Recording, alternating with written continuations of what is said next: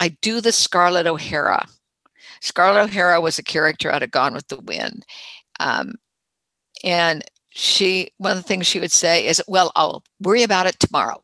I'll worry about it tomorrow. And there comes a point in which you just say, you know what? I've had enough. Tomorrow. Power to Live More with Jo Dodds. Welcome to the Power to Live More podcast, all about productivity, organisation, well-being, energy and resilience.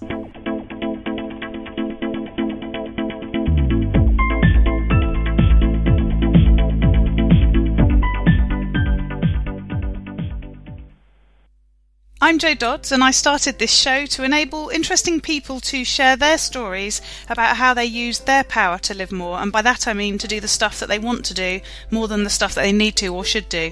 It's about creating a life for yourself where you have the energy, health and space to be happy and fulfilled, spending your time as you'd like, whether that be at work, home or somewhere else entirely. That's your choice. Hello. My name is Ellie Dodds and I'm co-presenter, and today Jo is interviewing Eileen McDargh. Eileen came to us via the other podcast that Jo co-hosts with Engage for Success.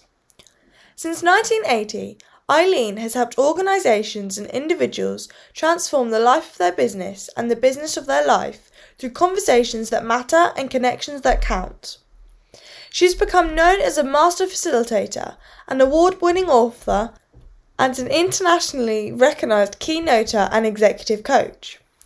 She draws upon practical business know-how, life experiences, and years of consulting to major national and international organisations that have ranged from global pharmaceuticals to the US Armed Forces, from healthcare associations to religious institutions. Her programmes are content-rich, interactive, provocative, and playful, even downright hilarious. In 2020, Global Gurus International, a British-based provider of resources for leadership, communication and sales training, also ranked her third as one of the world's top 30 communication professionals, following a global survey of 22,000 business professionals. Her newest book, Burnout to Breakthrough, Building Resilience to Refuel, Recharge and Reclaim What Matters, has been generating great response and interest. You can find it on Amazon in paper, digital and audio formats. Back to the studio. Today I'm interviewing Eileen McDargh. Welcome Eileen, thank you for joining me. My pleasure, my pleasure. So start by telling us who you are, what you do and crucially where you do it. Well, I'm Eileen McDargh. I believe that I am on this earth for the purpose of contributing to both individuals and organizations to help them find ways to transform the life of business and the business of their life. How I do that is by, frankly, finding better ways to create conversations that matter and connections that count. So what I do is I am a consultant, I am a professional speaker, a master facilitator, and an author. And where are you based? I'm based in Southern California. Aha, and are you based from home purely because of the pandemic, or do you work from home normally? Well, prior to the pandemic, in fact, I just got a thing from American Airlines telling me what I needed to do because I can't fly. Normally we're on a plane. So this is a brand new world actually since the pandemic, because except to work in the house, in my office rather, to write, to do articles and these kinds of things, I'm normally gone. So this is kind of an interesting new world that we're in. So tell us how you got to do what you do. You I have to say your sort of what you do sounds really polished, and you clearly are very clear about your mission and your purpose. And I don't imagine that was always the case. How did that all come about? That's well, let me just say that as growing up, if you and I could see each other face to face, we could give each other hugs, we'd shake hands, and you would discover that I am relatively small. In fact, I'm the runt of the litter. I like to say I come by it genetically because I have a twin brother, so half of me is a professor at Boston College. And what's interesting, though, in all my growing up, we never lived in a place where there were a lot of people, so I didn't have that many peers as friends. And when we went to school, I was always the smallest one. I was the one that wore the orthopedic shoes. I was the one with the hand-me-down dresses. In junior high school, I was the one that had to wear the braces and the bottle-thick glasses. So my level of comfort and self-esteem was not very high. And when I got to high school, we moved from Jacksonville, Florida to Fort Lauderdale and started my freshman year at high school. I didn't thank God for uniforms. Uniforms are the great equalizer. I love it because nobody knew how much money you had if you had to wear a uniform. On the dress-up days, I despised it because it was quite obvious. But I had a teacher, sophomore year, Joe, who started the school term, said, I want you to stay after school. Now, this was a parochial school, a Catholic school, and you never said no to a nun. And I was terrified. I thought, oh my God, what have I done wrong? And she said, I want you after school. We're going to start a debate team. I'm going, no, I'm not on the debate team. Well, bottom line is she saw something in me, Joe, that I didn't see. Not only was I on the debate team, I became quite a very good debater. And then we would compete in extemporaneous competitions in the US, oral interpretation. And it was the ability to discover that I had a voice that I think actually pushed me into what I do now. I did not know this would be a profession because I've always been in the field of communication. Words mean everything to me. As a child, the books were my companions. And then once I discovered that I had a voice and I knew how to be articulate, it kind of pushed me in this direction. I taught school, which is a wonderful way to use your voice. I taught school at a rural community at the Florida-Georgia border and taught English to students, many of whom were substandard when it came to English, the English language. They may or may not have had books in their house. So books became my way to help them see a world that was beyond this small community where they lived. And when I moved to California, I would do corporate communications. I worked for a publicly traded company, helping them create their public relations outputs, and then with a PR firm, and got to a place where if I ever wrote another press release, I was going to throw up. and and that was my first encounter with burnout.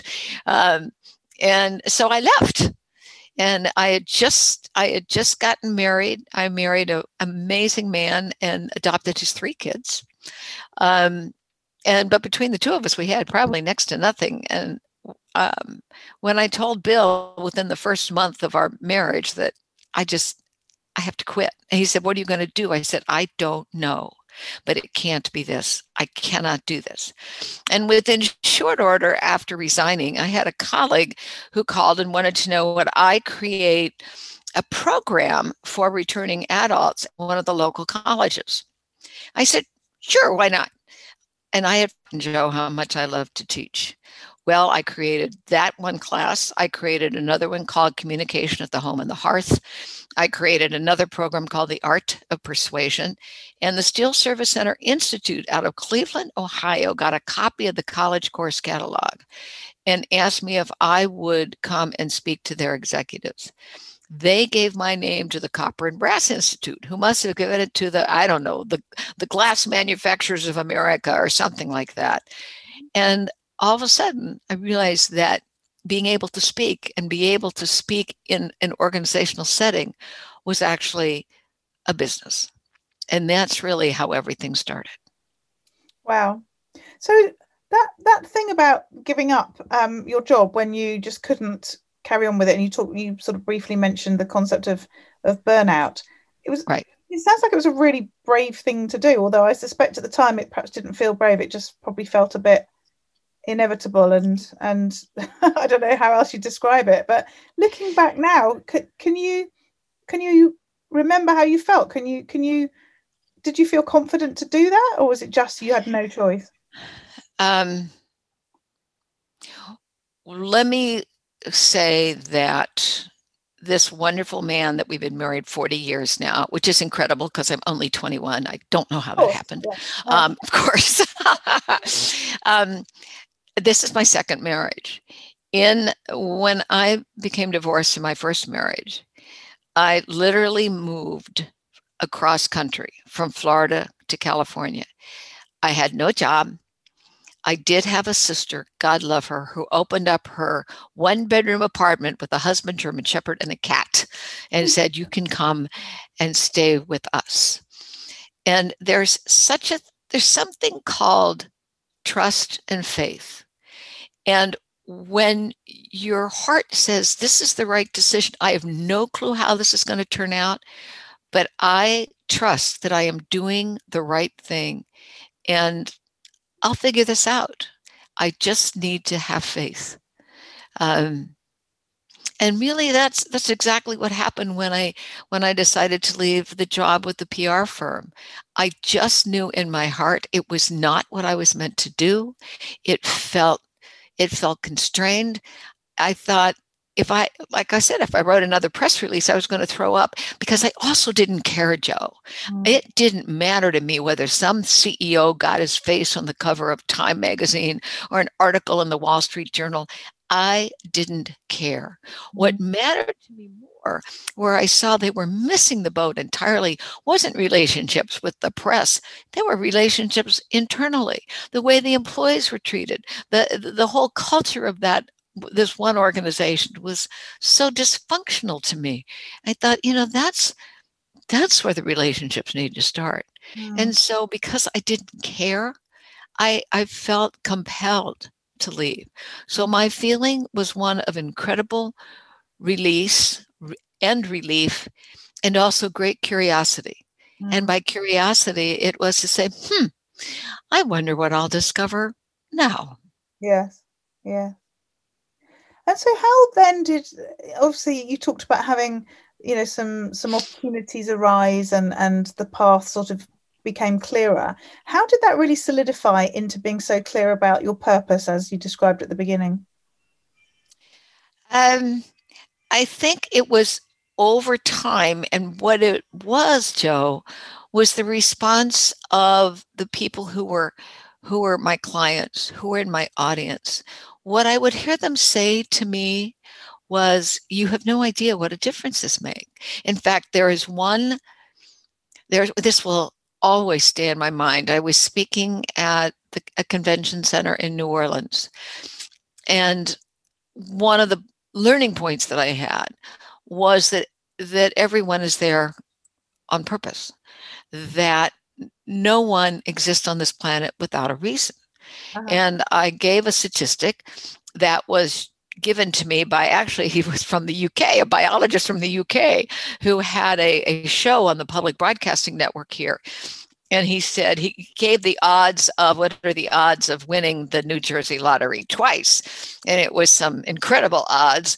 And then he said, do you know what are the odds of you being born? I said, no, I don't know, John. What are the odds? And it was something like 220 trillion to 1.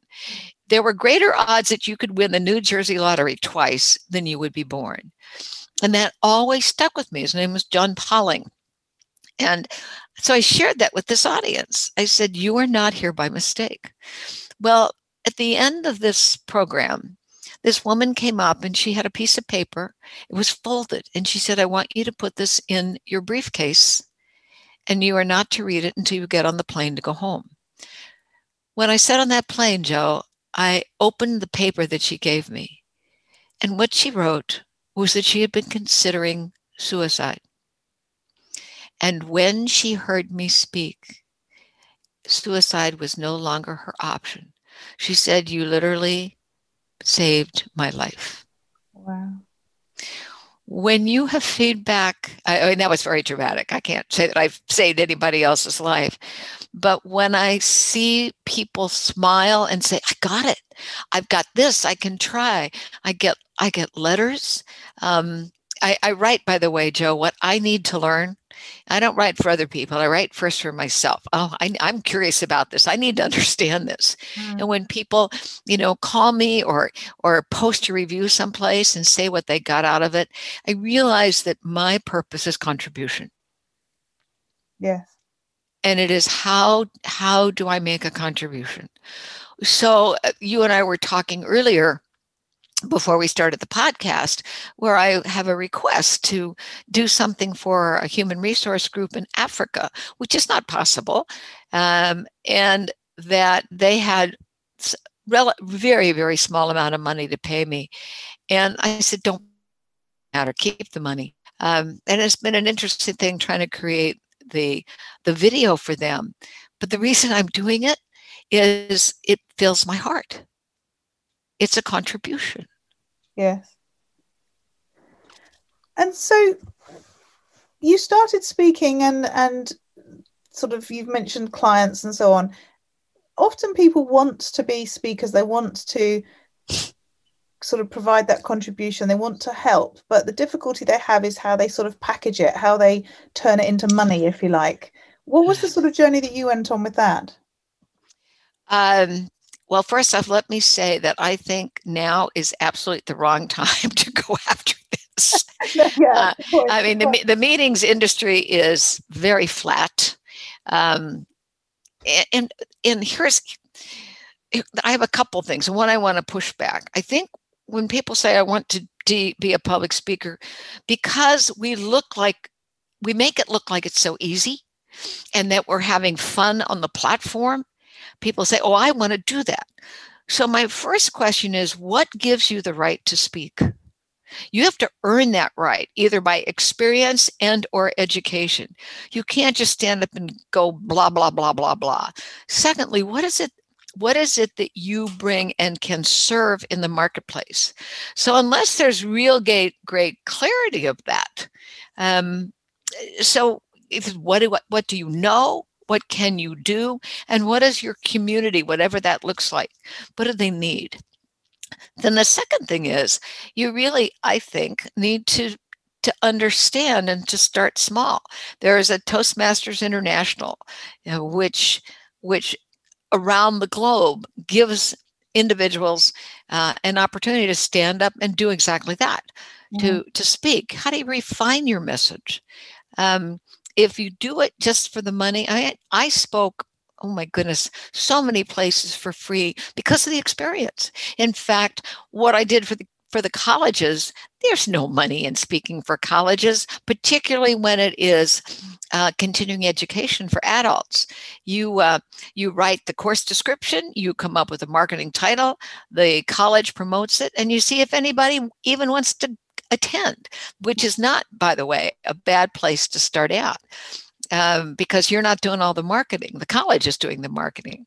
And you see does this ring a bell with anybody? So I think there are ways that you start small, except if you're one of these amazing people who have got this huge story. There are people who speak because their life's experience has been so dramatic, whether it's the hiker who cut off his leg so that he could get out of I can't forget where it was, Colorado, Utah, someplace, So he can talk about that, or, I survived the attack of the grizzly bear, or I was the sole survivor and we're not talking about that stuff. I'm talking about just ordinary people.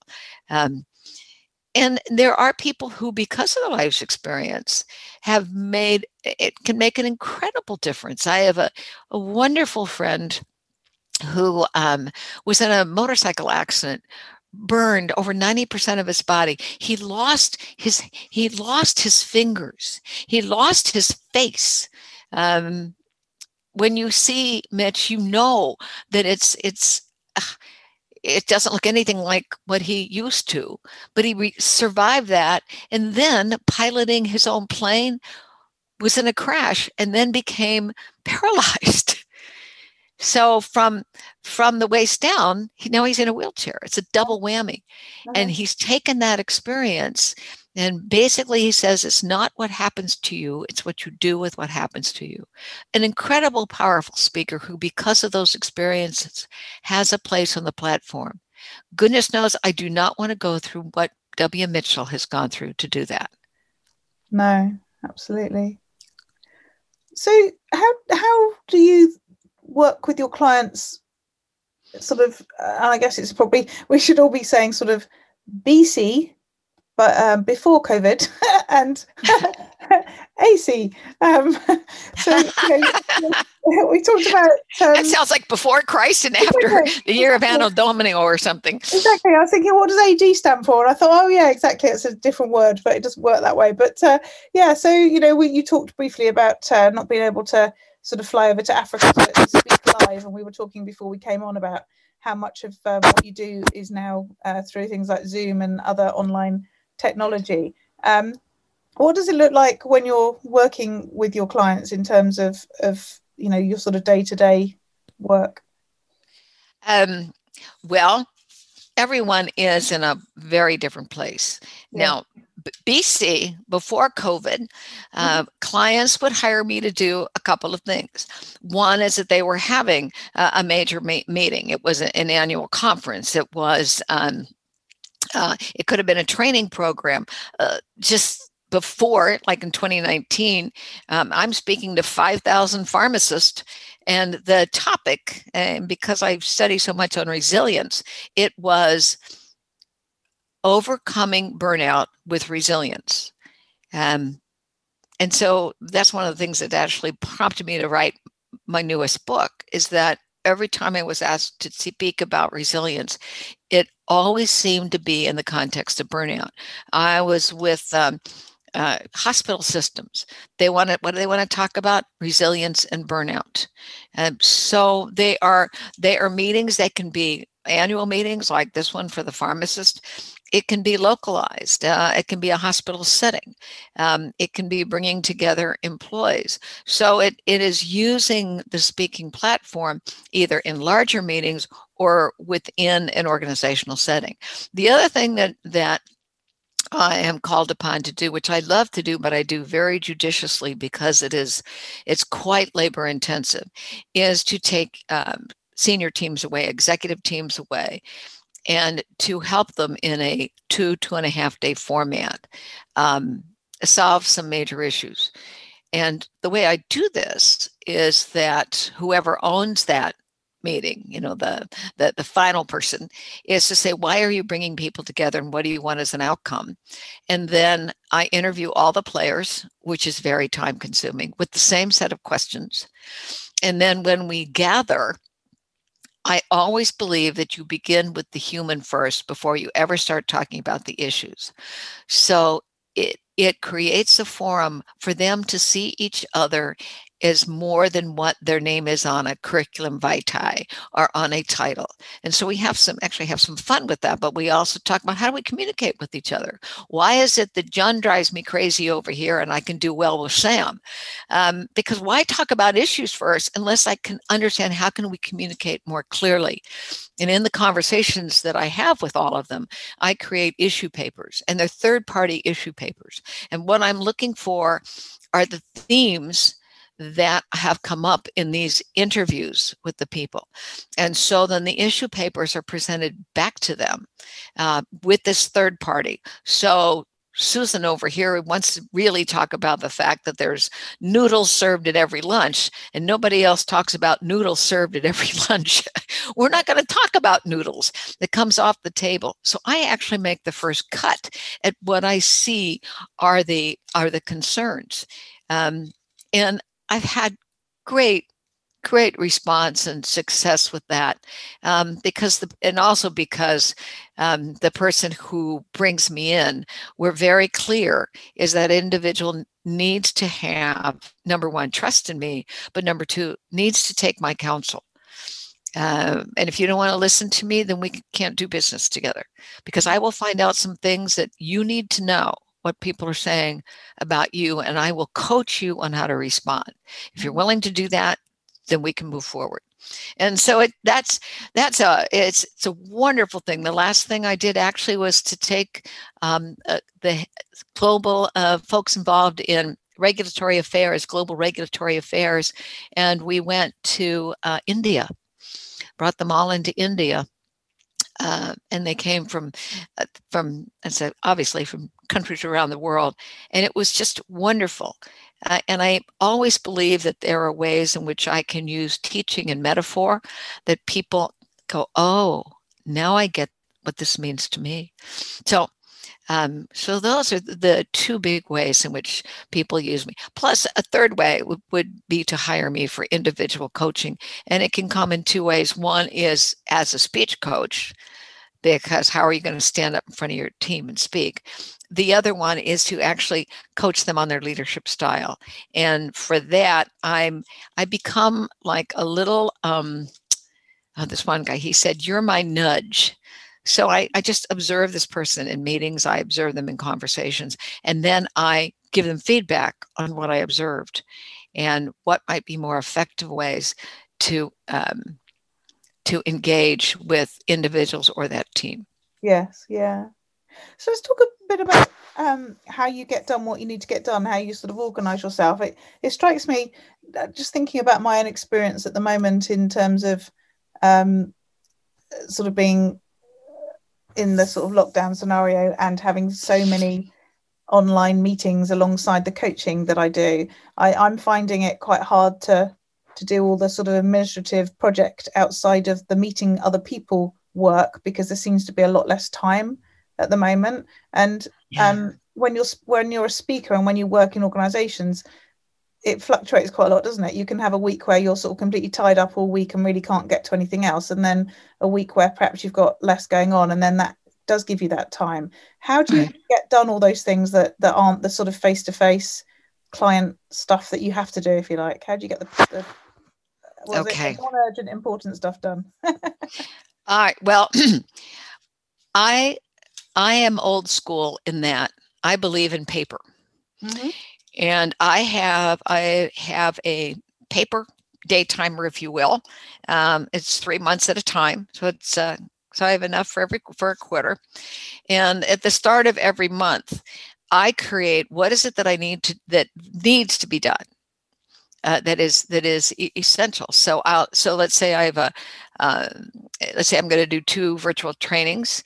So I will write that down in that month and what I need to do under that. I write a weekly blog, so that goes in there. I also, who are the people that I need to circle back and touch base with? So I at the start of each month, I give myself basically a to-do list. Now, one of the things I love highlighters. And every time I complete something, I highlight it. I get rid of it, and it gives you such joy to get rid of it. And I have been known to put something down that I've already done just for the pleasure of highlighting it. Yes. Yes, it's done. It's done. It's done. Now, I will say something, though, about this. It's just a practice I've always had. So I have both the paper calendar as well as I have what's here on the computer. But I divide every month. I have what I think of as intellectual, emotional, material, physical, and sometimes spiritual, in those 5 dimensions. So the intellectual has to do with the actual work that I need to do, whether it's the article, the blog, the interviews, the speech, whatever, in that month. Physical, I have some physical, and I set these goals, by the way. I set these goals at the start of each year, which is a perfect time right now, since this is going to be running, as we start 2021. Yeah. So I know that my goal, my intellectual goal is, X amount of articles that are written, at least 3 clients contacted, whatever that would be. It's also how many books do I want to have read? So I set a goal of a minimum of 3 books a month.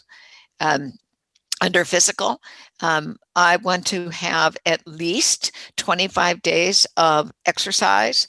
I want 64 ounces of water a day. And so I create those goals. And at the end of every month, I have another journal that I write in, and I go and look at what did I do in this month? And I capture that in this singular journal. What's amazing, Joe, when you do this, you realize, number one, you realize how incredible busy you have been. You realize what you have accomplished. And since we're talking about, being in a world that's different, one of the things I started actually before COVID-19, because I think it's a way to continue to build the resiliency muscle, is I've challenged myself every month. I have to do at least one thing I have never done before. Ooh. At least one thing. I read about it back when I took a retreat 3 years ago. I just go take myself away to be silent. And it's a practice that started in the Middle Ages, which apparently now is only continued in some of the Basque regions of Spain, in which on your birthday, so like I'm born the 5th of September, so on the 5th of every month, you do something you've never done before. I thought, well, that's very intriguing. Now, I don't want to be held to a day because I never know what that day is going to bring. So I just say within the month, I have to do at least something I've never done before. And it's what it does, Joe, is it makes you stretch. Some of those things that I've done because it scares the bejesus out of me. And once I've done it, I go, well, don't have to do that one again. And other things are just to have that experience, to sign up, and back when you could do it, to take a Pilates class. I've never had a Pilates class. I found what we have here called a Groupon coupon, which means you can get it for cheaper. So I signed up to take a Pilates class. You know what? I'm gonna do that. I've never done that before. I have become a certified agent for the Why Institute, which means that I have a process that I can use to help clients discover what is their why, what's their why, their how, their what, so that they can become very clear on the brand of them and what they say. I've never done that before. I've taped 2 hours of a virtual training program for the community college. As I mentioned to you earlier, I just taped a videotape for Africa. That's something I've never done before. And with this technology, it does scare me. But anyway, so at the end of the month, I will be able to say, these are the books I read. I keep track of the books that I read. And also on this exercise thing, every day that I exercise on my paper calendar, I give myself a little sticker like kids have on sticker books. And at the end of the month, I say, well, how many days did I exercise? And I've realized that as we are locked down, COVID, whatever it's going to look like by the time we're in 2021, that exercise is essential, is absolutely essential, particularly in the potential of burnout, because getting our physical body in control is the first place that we actually have control. I can't control this pandemic, but what I can control is first and foremost my physical body. So today, Joe, because we were going to go on early, I couldn't run as much as I normally do, but I got up at 4:30 this morning, so that by 5:30, 5:45, I could be out running. Yeah. And then come back and do my I could go back and do a plank.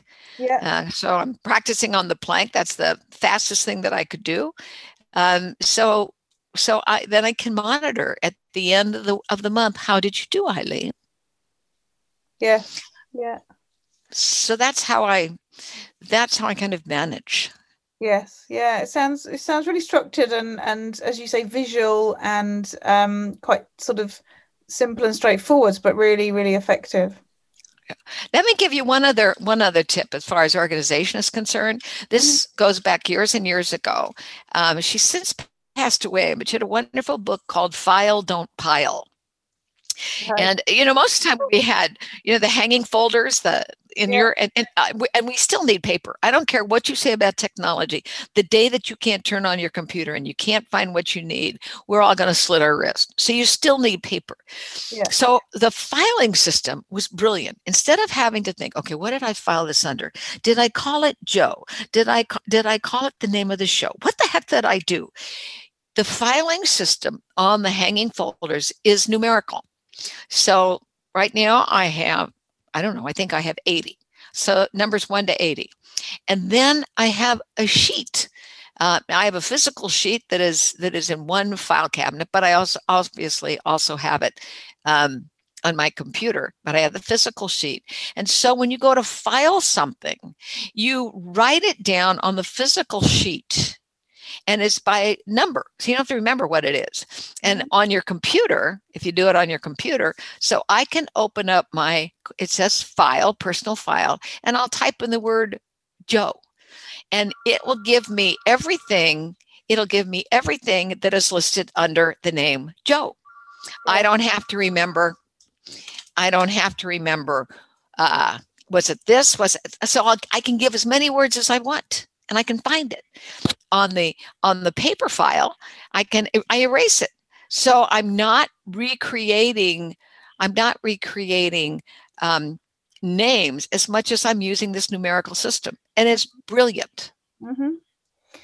As you say, it's funny when you said at the beginning, I'm sort of old school. I think all bar about 3 of my guests in 180 odd shows all say pen and paper works best. And there is something about seeing it, touching it. I am a great believer, obviously, because I'm a writer, that you have to ink it to think it. Mm-hmm. Not my quote that comes from a wonderful colleague, Sam Horn, but it's brilliant. So writing things down, keeping a gratitude journal. Oh my goodness.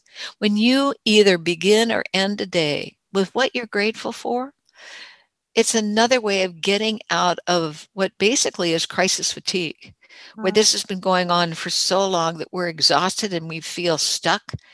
We're not stuck if, in fact, we can take some positive actions. And one of them, to me, is this gratitude journal. Mm-hmm. Yes. So last couple of questions. Firstly, what about those days where it goes horribly wrong? How do you deal with those days? Well, I have to say there's a lot going on in the U.S. right now that I've admitted to my husband that my language has devolved. I hear myself screaming at the television or at my computer saying things I normally would never, ever say. And so when things go horribly wrong, I do the Scarlett O'Hara. Scarlett O'Hara was a character out of Gone with the Wind. And one of the things she would say is, well, I'll worry about it tomorrow. I'll worry about it tomorrow. And there comes a point in which you just say, you know what? I've had enough. Tomorrow. And once I say tomorrow, then I can turn off the computer.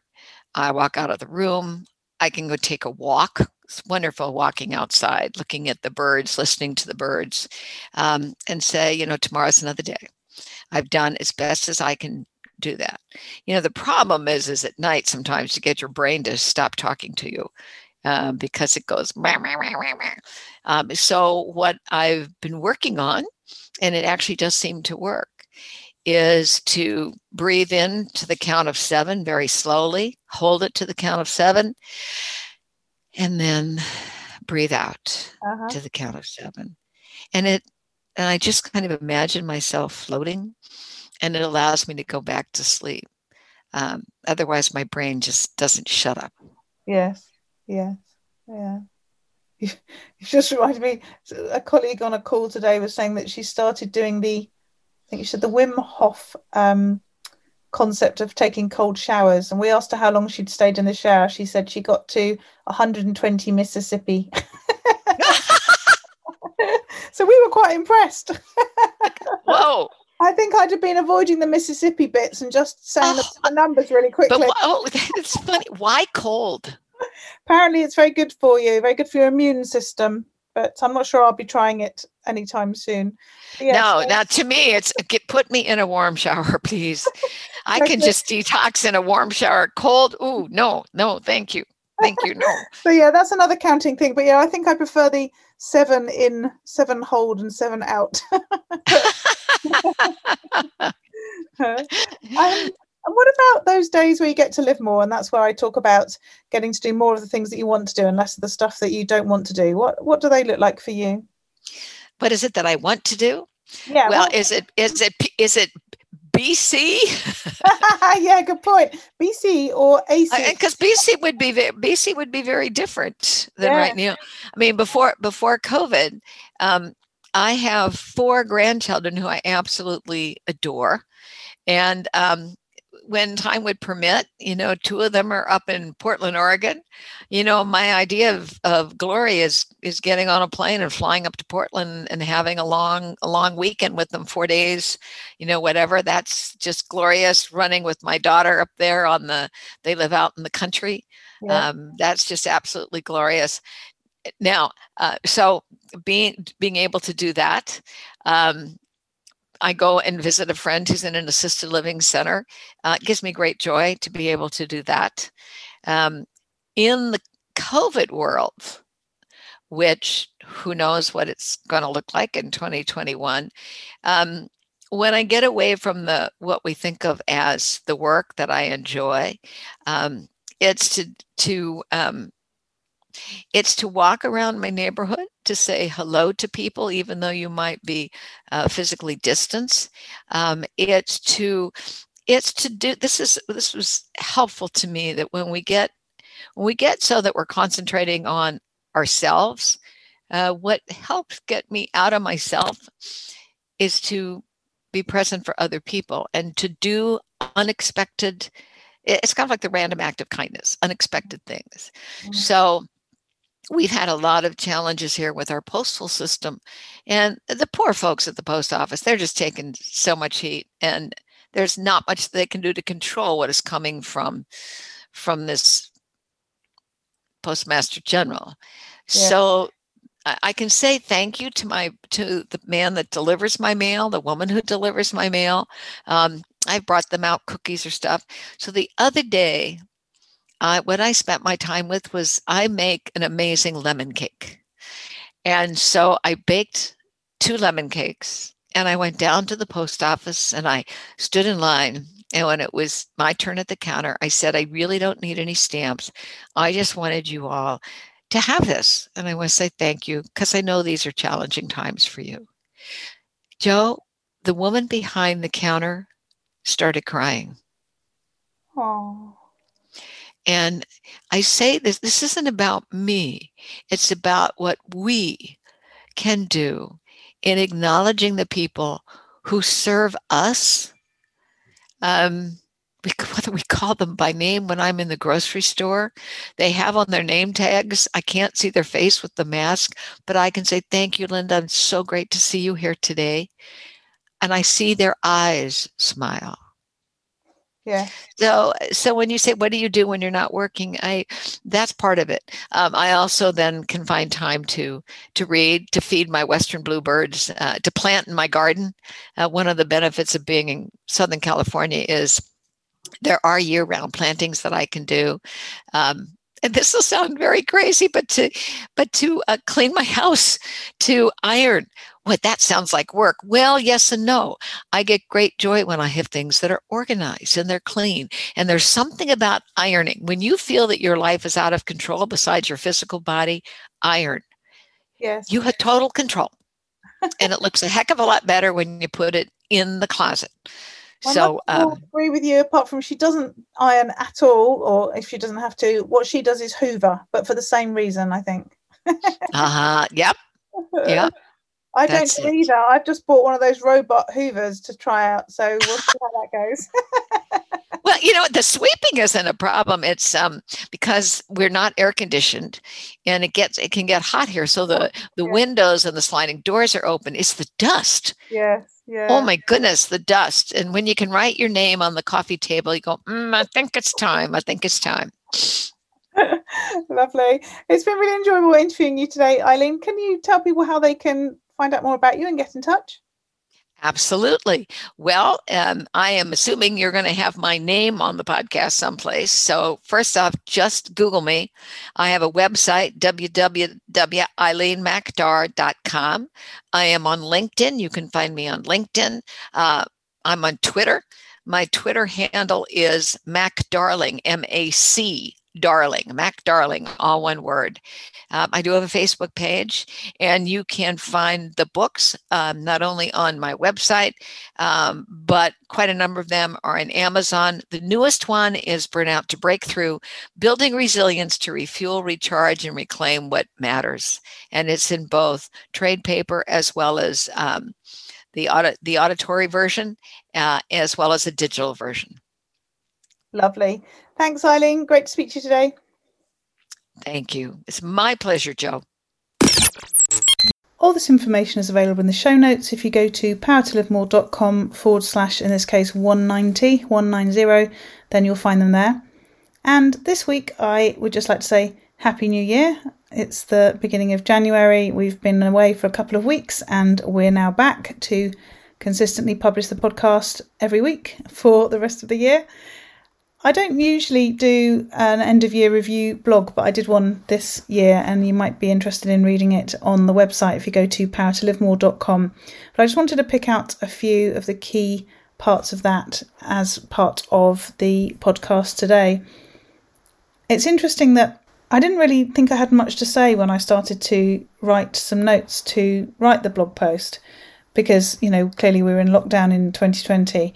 And I thought there wouldn't be that much that I'd actually achieve. But when I started to look back at it, as is usually the case when you do that sort of review, I realised there was a lot that I'd done that I'd sort of forgotten about. And it was actually quite a successful year for me within my business and in terms of the sort of activity that I've done.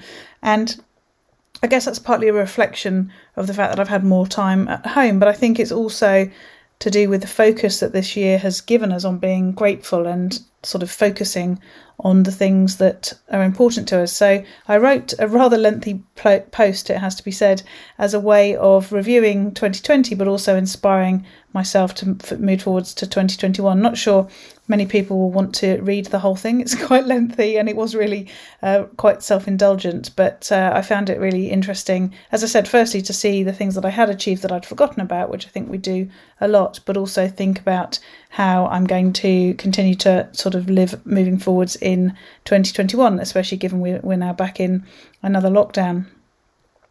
So some of the highlights for me of last year is that I became an Aweber certified expert, an ACE as they call us.